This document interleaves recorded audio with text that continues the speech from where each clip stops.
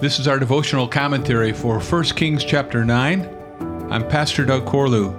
Welcome to the Abide Podcast, where we daily begin with the reading of God's Word.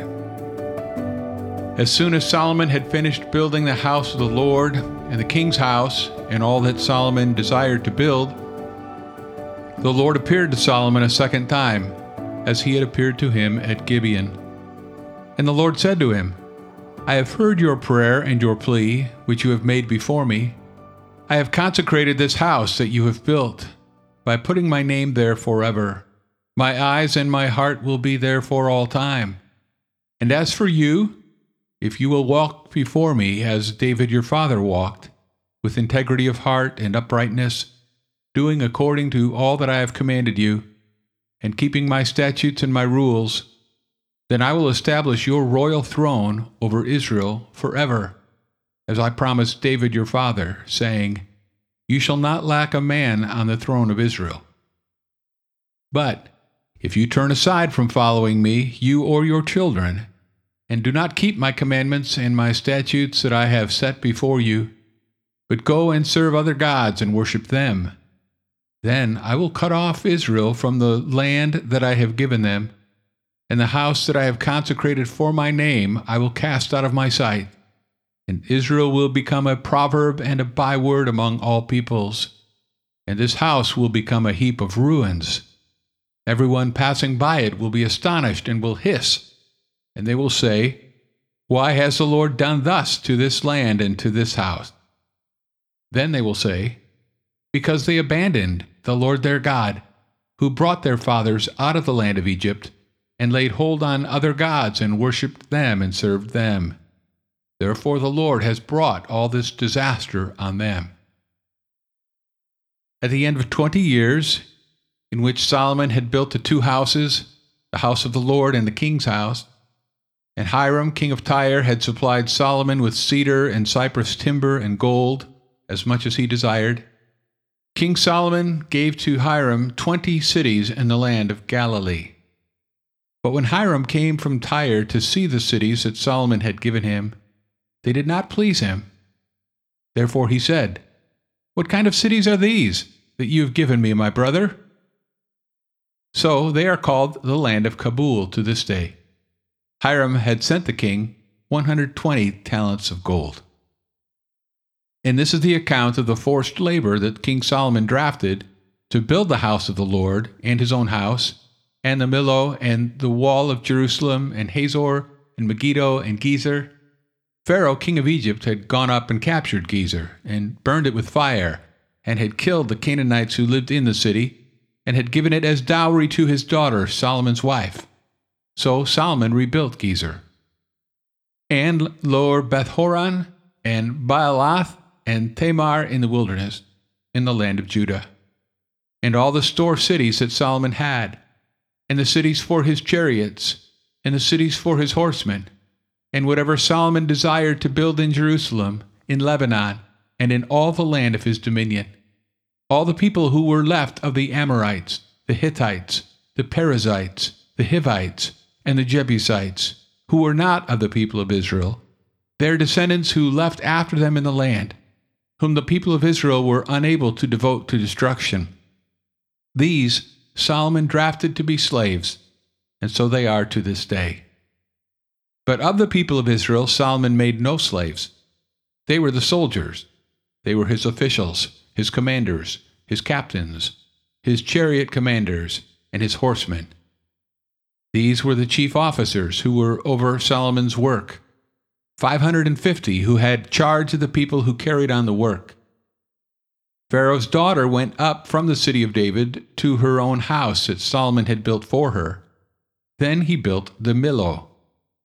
3 times a year Solomon used to offer up burnt offerings and peace offerings on the altar that he built to the Lord, making offerings with it before the Lord. So he finished the house. King Solomon built a fleet of ships at Ezion-Geber, which is near Elath on the shore of the Red Sea in the land of Edom. And Hiram sent with the fleet of his servants, seamen who were familiar with the sea, together with the servants of Solomon. And they went to Ophir and brought from there gold, 420 talents, and they brought it to King Solomon.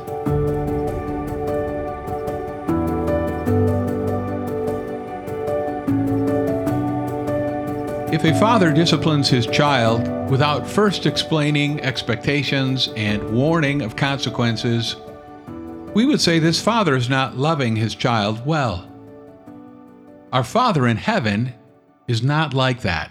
How kind it is of God to spell everything out for us in His written word, instructing us so clearly and warning us so directly, so that we will understand the urgent need of faithfulness to Him.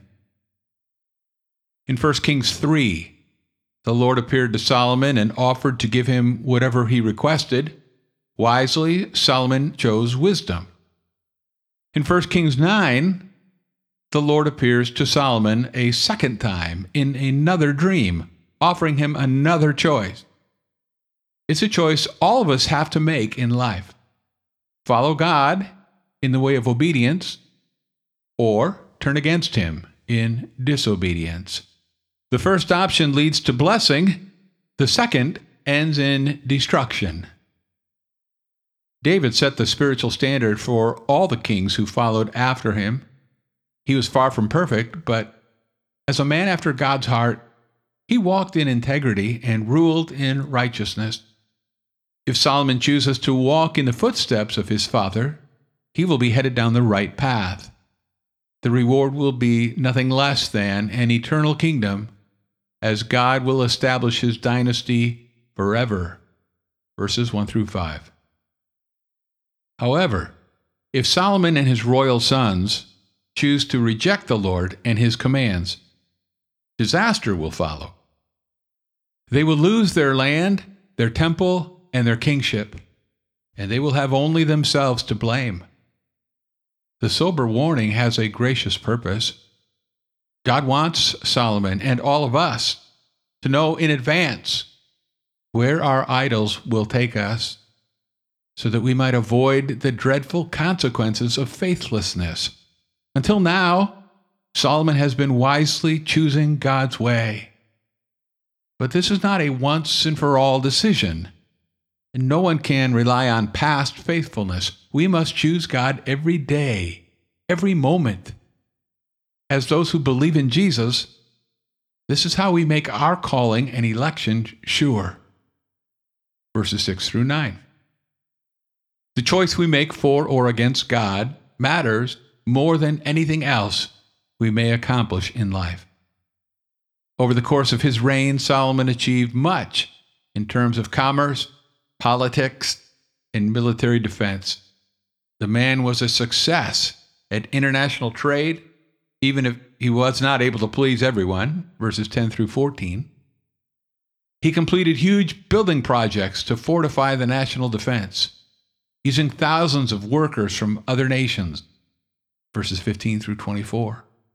He fulfilled his religious obligations by observing 3 annual Jewish festivals, verse 25, and his lucrative shipping partnerships enabled him to gain even more gold, verses 26 through 28.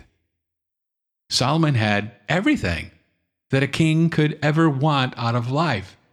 He's living the dream.